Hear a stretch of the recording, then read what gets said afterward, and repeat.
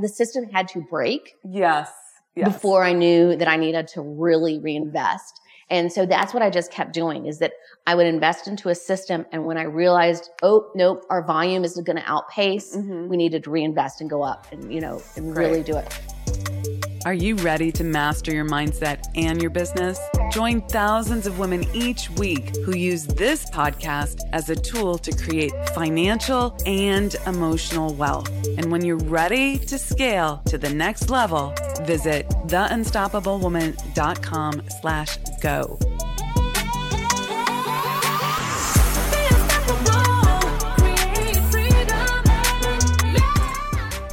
Okay, hello, and welcome to another episode of the Unstoppable Woman podcast. I am Amira Alvarez. I am the founder and CEO of the Unstoppable Woman, and I am super excited for two reasons today. One, we have Heather Roberts as our guest on the podcast today, and two, we're in a podcast studio. And we're interviewing someone in person, not over Zoom. Oh my goodness, amazing. So I'm super excited. Thank you for being the first person to be interviewed in person here.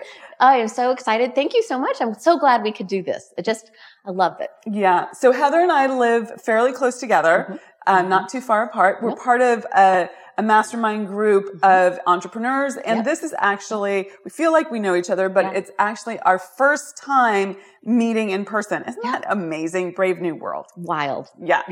Okay. So I'm going to, let's just dig in. I'm going to cue up the conversation by saying a number of things. And you correct me if I don't have any of this accurate. You went from being a stay-at-home mom to building a business in partnership with your husband, and then building business number two, also in partnership with your husband? No, just by yourself. And then selling that for a 7-figure exit plan, which is fan-frickin-tastic. We love that ROI. And then on to business number 3, which is a very new venture right now. Do I have that right? Okay. So serial entrepreneur. Yes. Okay. 100%. And never really thought that that's what I would do. It was just kind of one of these things that has turned out to evolve, and that I'm, very passionate about, because I could never work for somebody else. That's so interesting. So you had that self-awareness.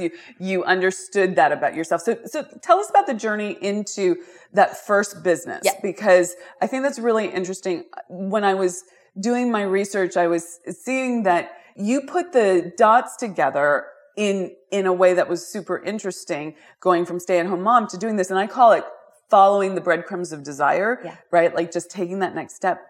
But could you flesh that out? Because there are listeners who haven't either started their business yet or haven't gone full time. They have a side hustle. They're in that phase where they're trying to figure out, do I want to start a business? So I don't know about a lot of the listeners, but when I was younger and my kids were growing up, I was very involved in our church and their schools, and did a lot of volunteer work. And, I helped co-write and edit a church cookbook. I ran several PTAs, I helped with other, massive, fundraising events and so forth.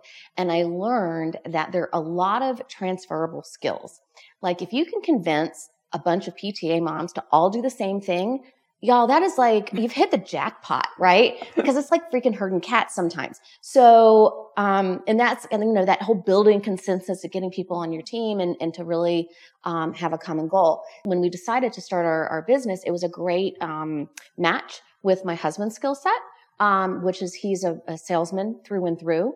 And I am much more of the operator, visionary type role. So let's pause there, because there's a gap, and I want to go to the granular here. Okay. So there's a gap between I'm running the PTA, I'm herding the cats, I'm doing all the things, right? And I notice I have organizational skill set to, okay, we're starting a business. Like there's a gap there. How did you know that you wanted to start a business, that you wanted to start this business, and that it was worth your effort and the risk involved? A little bit of accident, a little bit of fate. So prior to us becoming entrepreneurs, we moved 7 times in 10 years. Wow.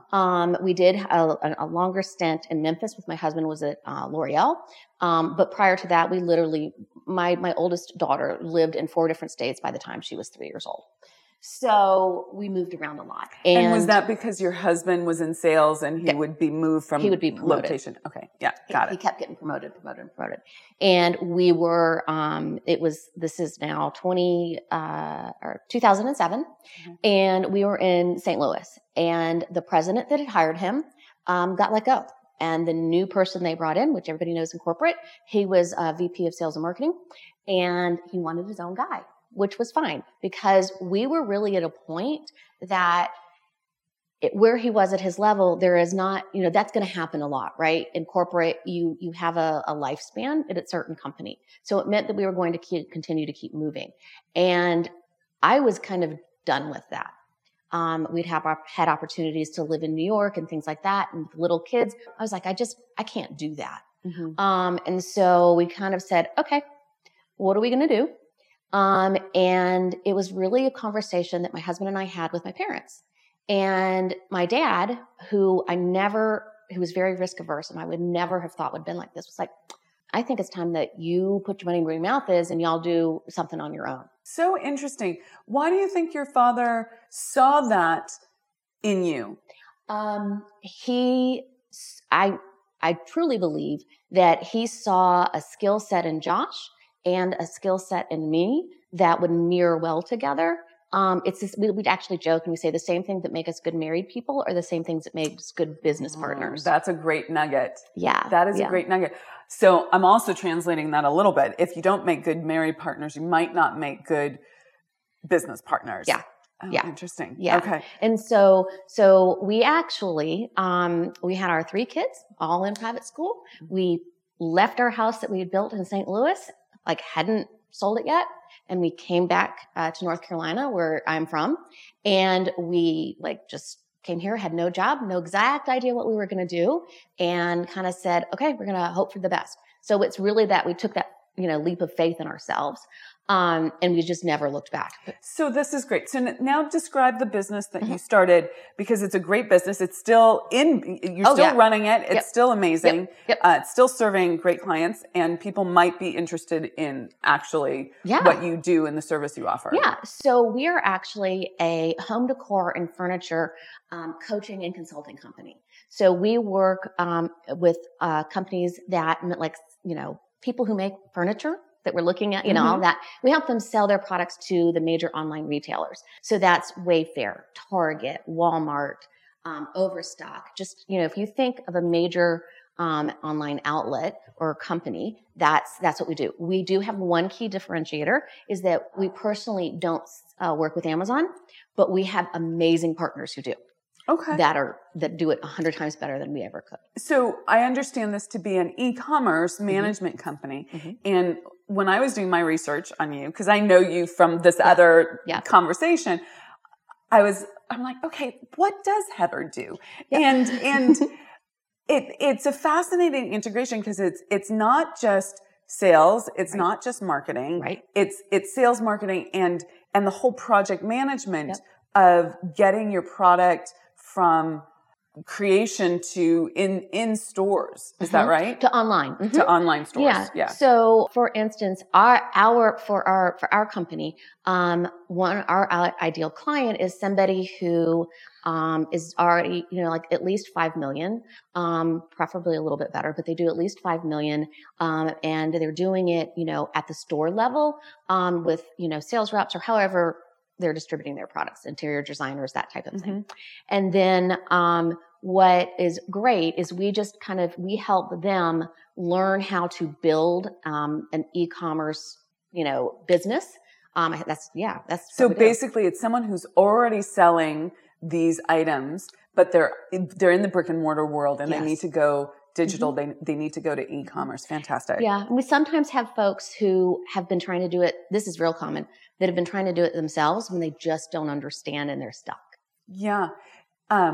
What do you think the biggest mistake people make there is? Where do they get stuck? Couple biggies. Pricing. They don't understand how to appropriately price, for the internet retailer to set the retail. And the second thing is there are three. They don't pay enough attention to shipping and, how many times your product gets touched from leaving your warehouse to the consumer. And then the third is images and merchandising. Yeah. All three of those are really big. I'm thinking about, I don't know much about from a consumer side of things, the first, but the second and the third, shipping is so important. Yeah. We're in this instant gratification world. If it doesn't get to me in 2 days, right. I'm like, what? Yeah, what? exactly. It's created in us this entitlement that everything should be here and here right now. And of course it is in a spiritual sense. It's all here right now, but it does need to be shipped. Yeah. And so that's a big one. And then whenever I'm looking online, and I do most of my shopping online, the images matter so much. And so that's a bit of branding that you help people with. 100%. So what we do is, we actually have, qualifications that we put companies through. And, if their images aren't, where they need to be, we're very specific with direction of how they need to create them. And so like with lifestyle images, in particular, are huge. And, nowadays you have less than 3 seconds to catch the customer's attention. And so your lifestyle image is that first opportunity, but then what we call auxiliary images are just as important, because if you're purchasing this couch, you just want to see not just the front of it, but you want to see the legs, the side, the back. You want close up on the material, all of those things, because that's the way that tells your story. Yeah. How many times have you thought, oh, that's cute, but I can't tell, and clicked away? Yes. Yeah. Yeah. So, okay. So now let's go a little bit more, zoom out a little bit and about how you really built it's RSG sales. Is that right? How you built that, because you had someone who's great at sales. You had who was herding cats with the PTA but had some operational knowledge. How did you build it into the well-oiled machine that it is now, so that you can work at scale with companies? So this is where it's a little bit of luck. It was a wrong number, a wrong phone call that ended up kind of being what made us decide to focus on e-commerce. There was a company in Canada, that anyway, called Josh by mistake, literally. And, through conversation, they wanted to be able to sell to Walmart stores. Well, then and now, the only way to do that is to start on the .com side. And so let's pause there for a second. I want to hear the rest of the story. But called by accident, your husband, who's great at sales, did not just say wrong number. Right. He said what? Because I coach my clients a ton on sales, because sales is what moves money. And if you're not good with sales, you're going to really struggle. And I don't want to jump. I have a perspective, but I want to see if it's accurate. How did he approach that call? So it was funny. It was the fellow who owned the company. And Josh said, hey, I'm not sure I'm quite the guy you want to talk to, but what do you do? It was as simple as, what do you do? And he was an RTA furniture manufacturer out of Toronto. And Josh says, that's what my previous company, my most recent position, had been in RTA furniture. And it just started from there. I love that. So one of the ways that I help my clients with sales is I'm like, just ask questions. Yeah. Be curious. There are particular questions that you need answered anyway as a qualifying conversation to see if you're the right fit for them and they're the right fit for you. But questions are so key. Guess what? People answer questions. It's human nature. If someone asks you a question, you automatically answer. People love to talk about themselves. Yeah. Whether it's about them personally or their job or their company or whatever it is, people love to talk about themselves. Yeah, totally. Okay. So then that conversation keeps going, and that ends up being your first client. Our very first client. Fantastic. I love it. I love it. Okay. So let's talk about being in partnership with your husband. Yeah. And, clearly something's working, because you're still in business and you're still married. Still married. Right? What have been the challenges? How have you handled those? What's been the blessing of being in partnership with your husband? Because clearly not all challenges. Yeah, no. So this is a great question. And I love this. So we've had a very interesting, evolution, I think, of, us as entrepreneurs, but also as a married couple in the last almost 16 years. We've been married 30. So, the first 15 years of our marriage, it was very much, he was in sales. He was traveled quite a lot. And, it was my job to kind of run everything else. It was his job to have his career and do everything I could to support it. Very old fashioned, but that's what we did. Mm-hmm. And then it became a situation of, I was entering into, a workforce. We were partnering together and he needed help. So the first 18 months were a little rocky. I thought I was going to kill him. And I think he thought he was going to kill me too. So wait, let's pause there. Yeah. What were those challenges? Like, Yep. Was it a communication issue, a style issue? Why did you want to kill him? Why did he want to kill you? So we didn't have, I don't think our roles were clearly defined enough. Yeah, that's such a big one. And we didn't have some good boundaries. Those were the two biggies. Got it. Then I think you throw in the third part that I kind of had some imposter syndrome going on because, I was feeling like, hi, this is a whole new world for me. I'm not sure I should be sitting at these tables at High Point Furniture Market and having these conversations. And, the buyers from these different massive, retailers. This is before Wayfair was even Wayfair. Mm-hmm. They were CSN stores, so I'm sitting at a table with Neeraj Shah, who is the co-founder of Wayfair. And I'm thinking, who am I? What am I doing here? So let's use this as a teaching moment. Yeah. How did you get through those moments? It turned out, Josh actually ended up leaving the company for a few years. Okay. He had an opportunity that was really exciting to him. And I said, okay, you should go do it. And it was about 2.5 years into the company. So we were doing well and we were growing and I was not about to let it go. So it was me having to be on my own 2 feet.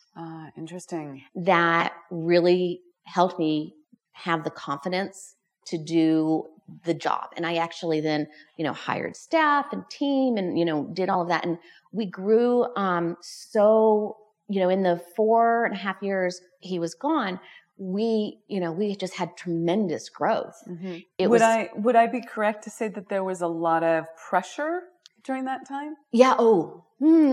Yeah. So I just, because I don't we can gloss over it. Oh yeah. And he left and I just did it and I hired people and blah, blah, blah. But what I think is really important for women who are growing, you grew a multi-7-figure business. Okay. That you have to understand that there is going to be pressure and you have to be okay with the pressure. So looking back, I can't believe I actually kind of survived it. And there are things that I would never, ever do again. Like what? Well, I continued to be the volunteer person in my kid's life. Oh, geez, so yeah. I'm the one at, 3:00 in the morning, I'm sending work emails and PTA and, I'm the team mom too. And, I was like, what was I thinking? So I put a tremendous amount of stress and pressure on myself because I didn't want to let anybody down. Yeah. I see that a lot. You actually have good organizational skills and operational skills, so you can project manage all of it. Yeah. And there is that adage: if you want to get something done, give it to a busy person. Yeah. Right. There's a quality of quick decisions that happen when when the window is shorter. Mm-hmm. If you have an hour to get through all your emails, you're going to go through your emails very quickly. If you have 6 hours and you're going to take your time and maybe you won't answer those emails. So 100%. And I think too, another thing that, was an added layer of complexity is my father has a degenerative nerve disease. And, so there was some help that was going in that way. So I was feeling pressure from, I'm Gen X, we have sandwich generation, parents and kids and everything in between. And what finally helped kind of break all of that for me was I hired a personal assistant. Yeah. And I started to outsource a lot of the things that didn't require me to be there that could still get done. And then I created, I began setting some boundaries around things and being able to say no. It's a learned skill, right? Yes. So let's talk about hiring the personal assistant, because some people have many people on their team. Some people are looking to hire their first assistant. I know. Now, when you say personal assistant, do you mean executive admin, or do you mean in your personal life? It was mainly in my personal life. I have found that has been a game changer for me. Yeah. That it has just freed up. I mean, you're still conceptualizing what needs to get done to some degree, but it just takes so much off your plate. Mm-hmm. Did you have any worthiness issues around that? Oh, I felt so bougie. Yeah. I was like, who am I? mean, like literally. And then it was, so all three kids were still living at home. They were like high school and middle school age at that time. And so it was an adjustment for me to say, oh yeah, we're supposed to do the team meal today. Hey, can you go, do this at the school? So I felt like kind of bougie and like, who am I to do this? But then in the same token, I was like, I don't have a choice, Mm-hmm. And so very quickly the kids learned they loved the assistant. It was like, hey, is she going to Target today? Because blah, blah, blah, blah. But also, just things like that. And then I feel like that for me, that was when I hired a housekeeper, that like, who am I bit, because my neighbors across the street, I was very good friends with. Mm-hmm. And I thought, I just had the whole conversation in my head. I thought, they're going to judge me. They're going to say something. They're going to be like, who are you to have house cleaners? And really, the question was really, who am I not to? But and in fact, the next time I saw her, she said something about, oh, I saw that you had maids coming, because it said Mary Maids on the car. Right. Yep. And I had to like breathe through that moment. And she didn't say it in a mean way. Mm-mm. She said it in a acknowledgement, maybe in a, I wish I could have that too way. Mm-hmm. But that was my moment of who am I to do this? And then it's a never look back piece. Oh, right? 100%. Yeah. And actually, so I felt all of this kind of uncomfortableness around having the assistant. But the thing that I started to find is that when I would go to like my kids' sporting events or things like that, everybody who had interacted with her was like, oh my gosh, I wish I had that. How did you do that? And I was like, really, the cost of having her is nominal to the benefits of my life. To your personal life, your sanity, and also your ability to grow your business. Yes. And it actually also. So put the dots together there. Yeah. How do you think, if you could talk about ROI on just hiring a personal assistant for handling kids stuff, handling family stuff, not even an assistant in the business, what do you think the ROI on your business was? Oh, I know our sales actually grew almost 40% the first 6 months that I had her. Yes. I want everyone to hear that. Her sales grew by 40% the first 6 months that she had the assistant. Now, here's the thing with that. It's not like you took that extra time and you went and you stared at your navel. Right. Okay. Like, I know you, Heather. Yeah, okay. Yeah. You took that extra time and you put it into the business. It gave me the brain space to think strategically. Yeah. I think that's the big thing, is it really gave me the brain space to think strategically, which then had us also attract higher quality clients, which allowed us to raise rates, which allowed us, so it was a whole domino effect. Yeah. It also allowed me to be able to travel a little bit more when I needed to. Yeah. And it gave, took the pressure off. Yeah. Let's circle back to something that you mentioned earlier and we kind of glossed over it, which was boundaries. Mm-hmm. So talk to me about like where you were at with your boundaries early on in the business and what your boundaries are like now and the evolution therein. I think when we started, I would say that there were no boundaries. If I'm perfectly Meaning frank. you were working all the time? Yep. Okay. Yes. And then. And let's pause there. Okay. I'm just going to keep interrupting. You are totally fine. So I just did an interview with Chris Dufay, who you know, and we had a great time. And it's kind of funny because when I'm around like the dudes, the guys, I'm in my all in, go for it energy. And we had a conversation around, because he's just sold his business and he's shifting his perspective and what he's doing. And he's making some very conscious choices around that. And I asked him, would you have gotten your business to the point that it got to where you could sell it for multiple millions and all of that if you hadn't of early on in your business put that kind of all in, go hard all the time energy in? Because I hear a lot from, this is my current little on my bandstand thing. Mm-hmm.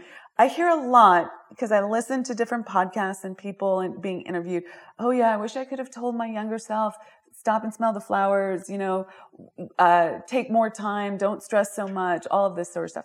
And it sounds great, but I don't know anyone who's gotten to here who hasn't in the beginning, and the beginning can be a number of years, okay, been all in and to some degree grinding it out and pushing. I'm not advocating that you're miserable. I'm not advocating that you get to burnout, but I also don't think it's disingenuous to say that you don't do that. So I'm curious about what you did in the beginning and how that affected the business for positive or for negative. And when did you start shifting out of that all in, no boundaries perspective? Great question. So I've been thinking about this a lot because of the latest venture that I'm doing, and I'm approaching it differently. So I'm going to let you know in a few months how it's going. We'll circle back. But no, I feel really strongly that had we not taken that approach, that, hustle and grind for a few years, we wouldn't be where we are. I think that we had to learn a lot of lessons that I don't have to relearn again. So this business number 3, can now be very different because you've learned all those lessons. Yes. Yeah. Yes. And I think that's the key difference. I think you have to, you have to make those. I will never forget the very first time I lost a major client.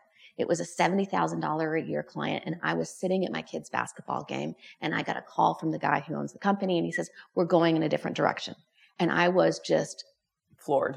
I was like, I mean, they came in, they went and did in-house and did all of these things.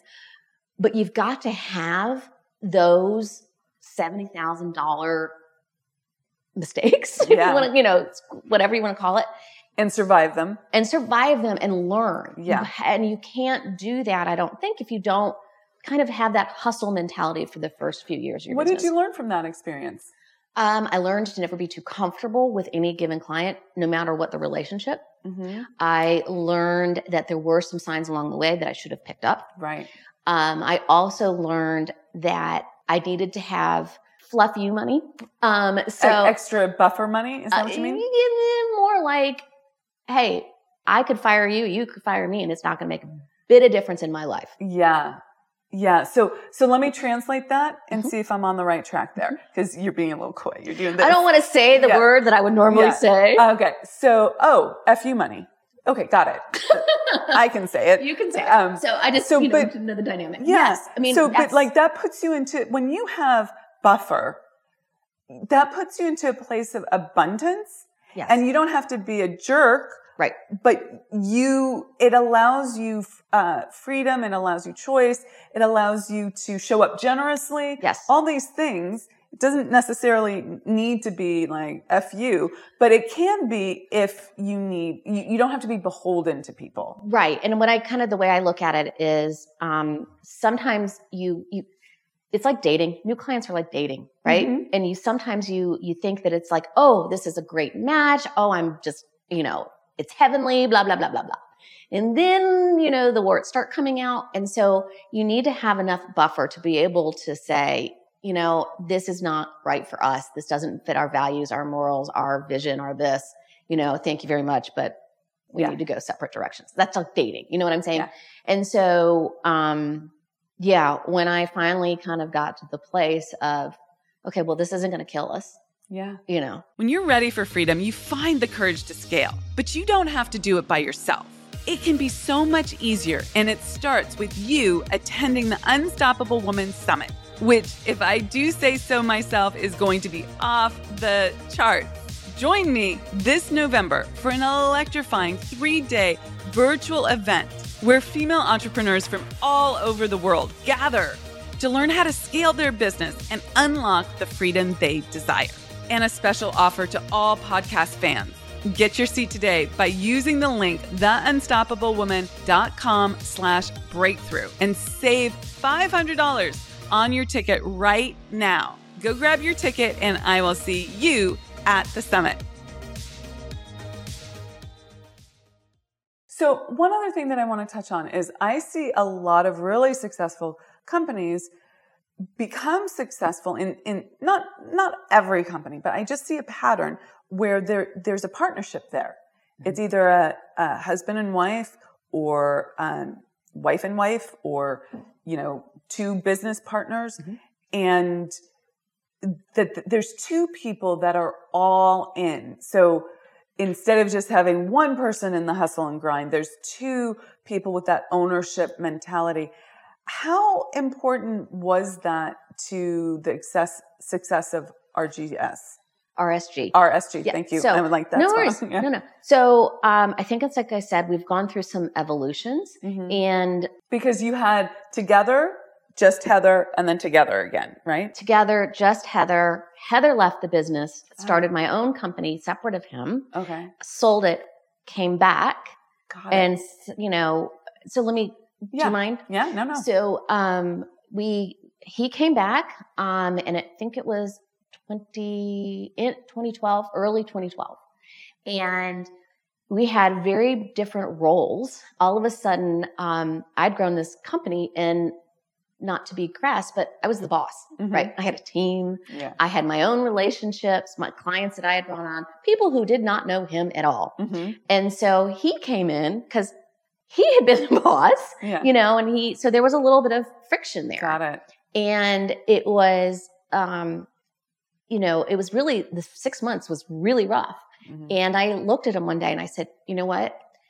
I've had a mentor say to me, you are doing a lot more for your clients than the normal person does. You're involved in product development. You're involved in sourcing. You're involved in this and that and the other. And, you really should think about starting something for yourself. And when I finally kind of told and had that conversation with Josh, it was a few months after that I decided that I was going to leave RSG Sales. And so that was, if I'm understanding the timeline, a response to mentorship, giving you an insight and direction, but also we're having a little bit of butting heads. Let's see what happens if we separate a little bit here. Okay, got it. And so what I did was I started a decorative throw pillow company. Yeah, I looked it up online. Yeah. So eBay Design, it's doing very well today. But the thing that made us different, our differentiator, was that at that time, most throw pillows were a solid color. You couldn't get a reasonably priced throw pillow that had design. And so that's what made us different. We were print on demand. And so we had the capability of having thousands of designs. And I actually worked with artists. I didn't work with the traditional kind of, fabric designers and that type of thing. I literally worked with artists. And they would, hand paint things, and then we would digitize it. And so it was really very authentic and unique. Yeah. And so now, of course, there was probably 18 months. Our best-selling pillow was a navy blue pillow, and I wanted to tear my hair out. But, we eventually, had some really unique things. So I took that. I was kind of... And you grew that business from nothing to what? What was it was doing almost $3 million. $3 million a year. That's great. Just about. We did. We had over $1 million a year at Wayfair. We were a top 5 throw pillow supplier. Yeah. And then we had our other accounts. And I took Paige, from my own experience and said, we're only going to focus online. Yeah. It's not, we're not going to really try and penetrate the other markets. It's just going to be really hard. Did I make some mistakes and think I maybe could once or twice? Yeah. Yeah. And it didn't go well. And, $30,000. And I'm like, that was a complete waste. Yeah. But I learned. Yeah. So that's a really great insight. You said it 2 times. You know your numbers. That was a 70K client. That was a 30K mistake, right? You know your numbers. I have a 30K mistake too in my history and my journey. And I think of it at the time, I was like, ouch.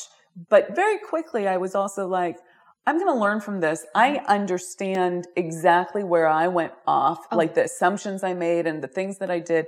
And that lesson has now saved me millions of dollars in terms of not going into relationships with people when these red flags go off, pay attention. And it seems obvious with 2020 hindsight, but it wasn't at the time. No. And I needed to learn that lesson. Exactly. And do I wish I didn't? No, I can't say that I have any regret because it's helped me so much. Exactly. Okay. So when you look at this, is just a very personal curiosity question. When you look at the pillows that the company you sold is now designing, are they the same designs or totally different? Are they still doing the same thing? No, great question. No, we sold our part of that. It was an asset sale. So the assets were the designs and the accounts that we had and all of that. So by the time one of the because operations and systems is one of my things is that I really worked very hard to make what I called a business in a box. So let me ask you a question about that because I think that's really super smart. Did you start when you said, okay, I'm going out on Josh, love you, going out on my own, going to do this e-pillow thing, e-design pillows. Did you think, make yourself comfortable there. Did you think, okay, I'm going to build this for acquisition? No. Okay. So at what point did you start going, okay, this is going to be a business in the box. I'm going to be able to deliver this to someone and starting to think through what needed to happen to make that happen? Really, it really kind of became more through a natural evolution. When we first started, we were very hands-on and we needed to be very much more system oriented. And so that really was it. It was ease. And I will never forget, it was Black Friday and we'd been in business 2 years and this Black Friday just exploded. And we were processing all of our orders by hand still. And I will never forget, I'm at our kitchen table. I had all 5 of us in our family logged in. And I was like, we had thousands and thousands of orders to process. And I was like, we had to meet lead times and this and that and everything. And that's what we did that Thanksgiving weekend. We processed stupid orders. And my kids, I thought the kids were going to kill me. But, I was like, okay, we are not, turkey. Come on. I was like, we are never doing this again. And that was my thing. The system had to break. Yes. Before I knew that I needed to really reinvest. And so that's what I just kept doing is that I would invest into a system. And when I realized, oh, nope, our volume is going to outpace, we needed to reinvest and go up and, and really do it. So the last 12 months that I owned the company is when I really put in the largest, most robust set of systems that were the huge investment that makes it so the company can run, very seamlessly. Easily. So why did you decide to sell it if it ran seamlessly? I was tired. You were physically tired. I was tired. Yeah. When did you sell it? 2019. Okay. So it's been now 3 years. Okay. And so, have you stayed tired since then? No. Well, yes, and I'll explain. So I decided kind of at the end of 2018, there were some things with, there was hurricanes and, things that had impacted manufacturing and so forth. And it's like, okay, I don't think I want to do that anymore. I don't want to have to worry about the hurricane wiping out things. And so that's really what made me decide that I needed to think about how do I sell the business? And I started interviewing business brokers and people and finding out everything I could, selected a broker. And we were really lucky because when the business went officially on the market, we had sold it and had actually closed the whole deal 6 weeks later. That's fantastic. And is that because the business broker that you you interviewed a bunch of them. You found the right one. Yes. And that person helped you prep the company for sale before you brought it to market. Is that correct? She did. She helped me really understand a lot of the things that I needed to have in place so that so when we were ready, we were actually really ready. Yeah. Fantastic. I love it. Okay. So then you sell that business. That's 2019. And you go back into RSG. Thank you. RSG. Actually, not quite. Okay. I took a consulting position as the interim president of Bunny Williams Home. Oh, okay. And it was in New York City.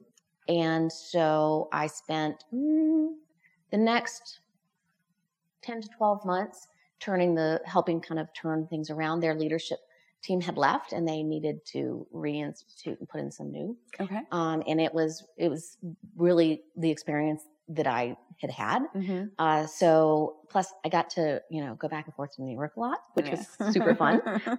Did you take your kids and do Broadway shows and all that? The whole thing. Yeah. So that was a once in a lifetime opportunity and experience. And I'm so glad that I did it. I learned so much about myself. And that really is what then when, I hired my replacement and she was trained and so forth, it actually changed how we do business now with RSG sales. I love that. So what did you bring back that you integrated and how has it been like, I don't know how many iterations we have now, but now you're back in the company, you're running it with your husband day to day. How has that been? This has been the best yet. Okay. Because it's January 2020. I'm back in the business full time and I did an analysis of the business. And I sat down with Josh and I said, here are some things that I see as potential problems that I think we need to correct. And how do you take that? He actually, by this time, he was used to me running things. So a lot of even when I had eBuy Design, he would run a lot of things by me through RSG. So there's collaboration. Yeah. There. Collaboration and connection. Yes. So by this time he was all in. He's like, yeah, whatever you want to do, let's do it. And we're one of the few companies that actually can say that we doubled our sales during the pandemic and have not had the drop off. Yeah. That's a big one because there was a lot of home interior design stuff happening during the pandemic, but then there's been this drop off afterwards. So interesting. Why do you think that is? One, we put together our client onboarding system is much better. The way that we communicate with our clients and our service is second to none. We serve a very specific niche and are known as experts in this niche. To the point that we have the retailers referring people to us. I was just going to ask, because I know your daughter is now your marketing manager, which is super cool. I love seeing that. What do you do for marketing? So it's really interesting. We do a lot of videos. Primarily, we do YouTube videos. It's just people all over the world kind of type in how to sell to Wayfair, how to sell to Home Depot, how to, and so we do. And these are big companies, not just small companies. These are big companies. Isn't that so interesting? Yes. I mean, I'm constantly telling my team, they'll look at me and they'll be like, well, how do you do that? I'm like, I don't know. Let's type it into YouTube, right? And we'll figure it out. Right. And Google is your friend. And it's amazing what you can find out. So that's really fascinating. And that's given us the opportunity to form some other partnerships. We've had speaking, engagements and things like that, well, digitally over the pandemic, but it really kind of has helped further cement where we were. And so we do, to answer part 2 of your question, YouTube is our biggest way that we, get clients, but also LinkedIn. Yeah. Fantastic. So what has your daughter brought to the table? Does she do the marketing for you guys and for your clients as well? Or is it she does just for RSG sales. Okay. So what she has brought is the helping with the gap in technology. And she's a really good copywriter. And she's really good at taking things that we want to say in a much more verbose way to shortening it down.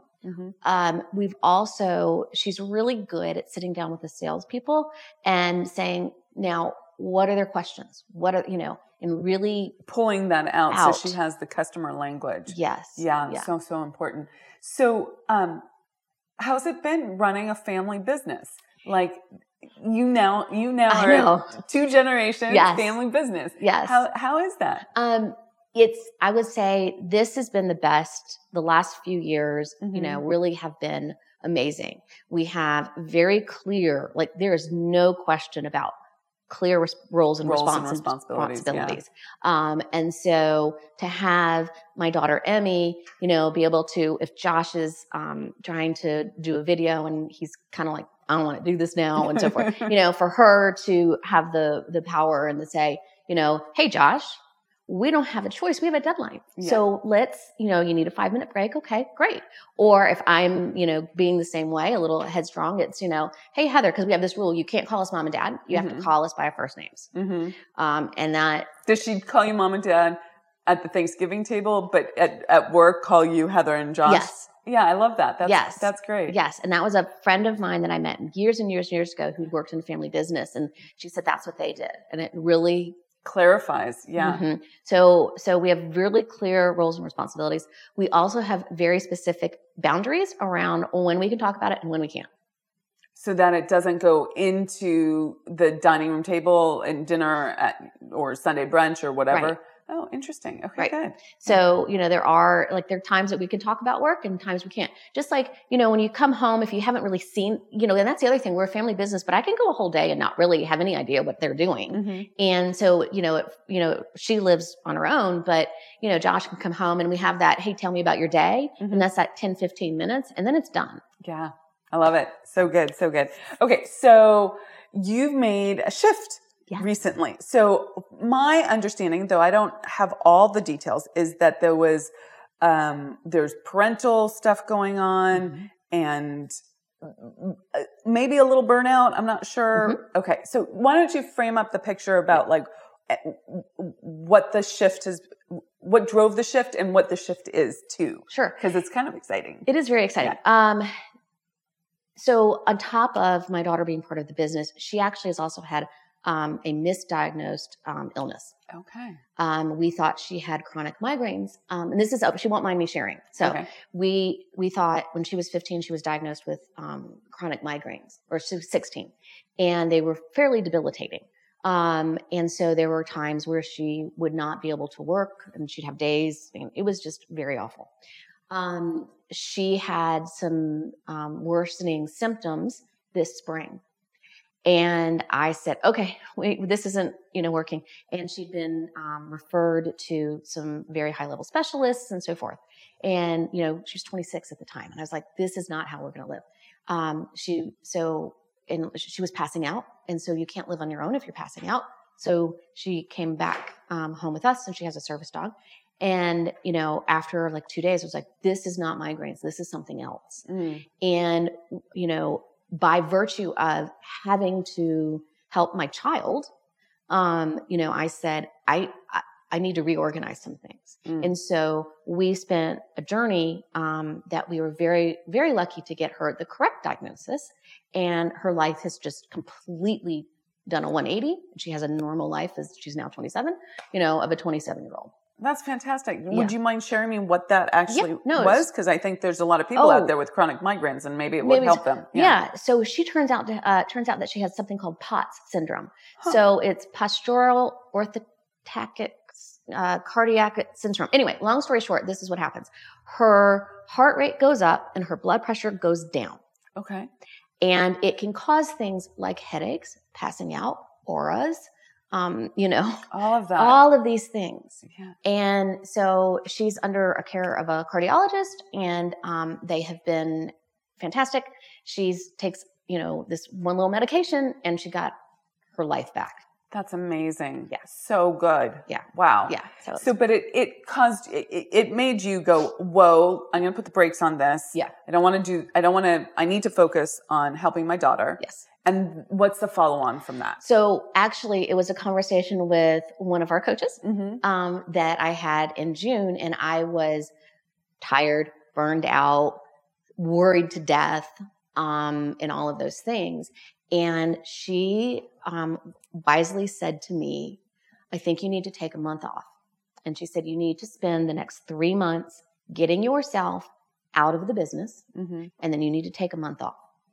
And I was like, what? I'm in. Actually, no, I didn't argue. I just said, I'm in. How do I do that? You know? And it was... Well, that's such an interesting thing because you can operationalize.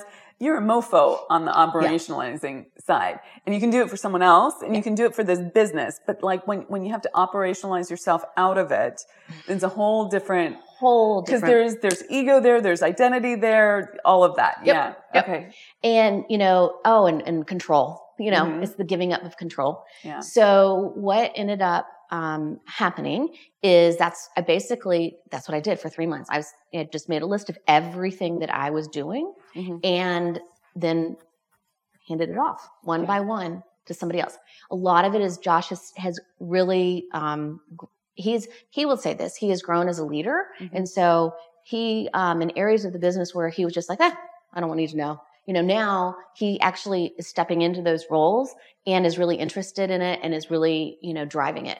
So when I took my September sabbatical, I, you know, had made a decision during the course of September that now I'm only involved in RSG sales for 2 hours a week. And that's a top-to-top leadership meeting with Josh.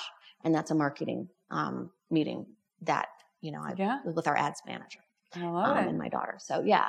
So that ability and what started happening over these months of the summer is that by getting myself out of the day-to-day, my brain opened up. Yeah. And I really started thinking about over the last 15 years, what are the things that have made differences? And it's came to, you know, boundaries. As much as I am operations, it's when I've put in the boundaries in whether, you know, it's the business, but I've always had them with my children and, you know, and developed them with my husband and my parents and, you know, all of that. And I started really listening to some conversations that my friends were having. And I was like, this is a real problem. Yeah. And we need to fix this. That people don't have good boundaries. I think people don't know. Tell me what you think. I have lots to say about boundaries, but let's go there. So I think people don't know what a boundary is. And then they don't know how to set a boundary. And then they don't know how to be a boundary. And I'll tell you my interpretation of all three of those, and then I want to hear yours. Okay. So for me, what I'm finding out is it's a worthiness issue. Totally. They don't feel that they are worth that they're so used to being the all things to all people. Yep. 100%. And so there's a lot of they have some stuff you have to work on internally. Yep. And then, not looking like a mean, awful witch by saying, hey, I need this from you. Yeah. And realizing that you may, and you end up looking like a mean, nasty witch if you don't have good boundaries. Yes. If you you get to a level of resentment and frustration, right? Then this come from energy is like, right. You know? And you end up having blow ups and, you know, you're mad and you're resentful and all of those things, and it's toxic relationships and everything. Yeah. So actually, it's that first step of realizing you're worthy. And then what I'm finding is it's the second step of, okay, well, we can, what we say, create them, but the conversations are hard, and then the keeping it. Right, because the definition of a boundary is, this is what the boundary is, and there's some repercussion if you cross that boundary. Right. And most people think, all I have to do is say, don't bother me during this time. I'm just using an example, right? From 2 to 5, I'm busy. Don't knock on the door. That's a boundary. Making up a simple one. But they don't have what happens if someone crosses that boundary ramification. And that's, again, where the worthiness piece comes in, because if you don't feel worthy of keeping that boundary, meaning if you do that again, X, Y, and Z is going to happen. I won't be able to show up for you over here. Right. And then you keep this hard line and you're like, who am I to do that? And why, can I really do that? And I don't want to do that. And that feels wrong and bad and stuff. The best way that I can get it through to women, and it's interesting because I've had men come up and say, oh, this resonates with me too. But I really kind of like working with women, just because I understand and I've lived it. Yeah. But the way I, say is, hey, you're not going to let you shouldn't. But when my kids were little and we were in the grocery store, if they threw an Ever-Loving fit, I have left many of full buggies of groceries and taken them out and gone home. Because you have to have some limits and you have to have boundaries. You're not going to let your child throw that tantrum and then turn around and give them a cookie, right? It's not. Doesn't work. Right. Yeah. If your teenager misses curfew, then there's a consequence, maybe they don't get the car for the next week, whatever it is. And so when I put it in that context, or, hey, when you were growing up, and did you ever talk back to your mom or your dad? And let me tell you, it was swift and it was fast, I have this one memory just popped into my head when you said that. I don't know how old I was. I was in elementary school. I was really young and I didn't know what swear words really were. But I'd heard them, this is what, and I said F you to my father and I got a slap across and I was like, man, my parents didn't, there was no punishment. I can remember that time and one time I got spanked once, this was like okay, I understand. Yep. So, if you think that's how I can really, put that into context, that there's not a person alive who cannot understand that, right? Or if you were an athlete, if you deliberately went out on the court and didn't do what the coach wanted you to, you got yanked from the game. Yeah, there's a consequence. There's a consequence. And so when women they start going, oh, yeah, okay, that, and from my perspective, it's who do you need to be someone who respects herself enough to hold a boundary? Right. And I think the sort of master level of that, my perspective on it is you don't need to claim the boundary and have it be a hard boundary when you're just being that boundary. When on the inside, you have an expectation that, of course, this is how it works. You then resonate and there's the other stuff just doesn't happen. No one would think to show up that way with you. And that was a big aha to me, to then recognize where I was being in boundaries in certain areas of my life.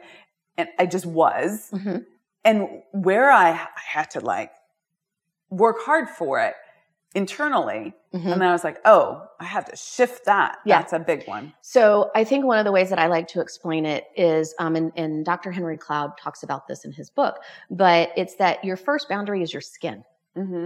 And so you have to learn how to live within your skin in your own body. And so it's like what you were saying, but there's a way to put an actual physical, boundary to it that makes it a little more tangible, that I think then makes people a little more willing to understand, right? So that, you kind of say, hey, I'm not going to let somebody just walk up and slap me. That's whoop, but it's the same thing as you're not going to let someone, talk to you rudely or, be the one who always kind of bails on you. If you make plans with somebody and then they're always that person that 10 minutes before bails, those things hurt your personhood. And if you look at it, that boundaries are about personhood. Yeah. I think it's kind of a little more empowering. Yeah, no, I love that. So before I ask my last questions of you, where can people find you? The best way is Instagram. Okay. And it's at Be Extraordinary Women. I love it. That's it. And then it has a link to all my stuff, but Instagram is the best place. I love it. So if you're interested in boundaries, if you're interested in RSG sales, Instagram. Okay, great. Okay. So I have 2 questions for you. What do you love about yourself? Great question. I love that, that I am unapologetically me. Yeah. I am a little dorky. I'm a little goofy. I love to learn things. I will try anything. I'm up for anything. So that's. Are you an adventurer? Do you like skydive and do things I'll like that? try it. I mean, Okay. and, you know, I'll be like, okay. Sharks? All right, I'll try it. Like that is my limit. I heard this story about someone like doing those deep dive with the sharks and the cages. and I was like, I was trying to like imagine it, and like I think my whole body started to hyperventilate thinking about it. Yeah. There's certain, I mean, snakes, I don't like snakes. I can handle snakes, and I mean I don't love them, but sharks, man. That's your thing. Yeah. Yeah. So no, it's just that I am unapologetically me. And if you don't like it, that's okay. Yeah. I'm fine with that. I love that. And what makes you unstoppable? What makes you an unstoppable woman? I think it's the same answer. Yeah. Being unapologetically you. Mm-hmm. Yeah. Mm-hmm. I love it. Well, thank you so much, Heather. This has been fantastic. You've shared so many gems today. I love hearing the evolution of the growth of your business and how you've navigated with husband, with children, with your own self-worth pieces, the imposter syndrome, how you've really gone and moved through it, because it's not like you were birthed like I've just birthed business 3 and it's all like easy peasy lemon breezy. You've gone through the journey, and I think there's a lot to learn and see there. Thank you so much.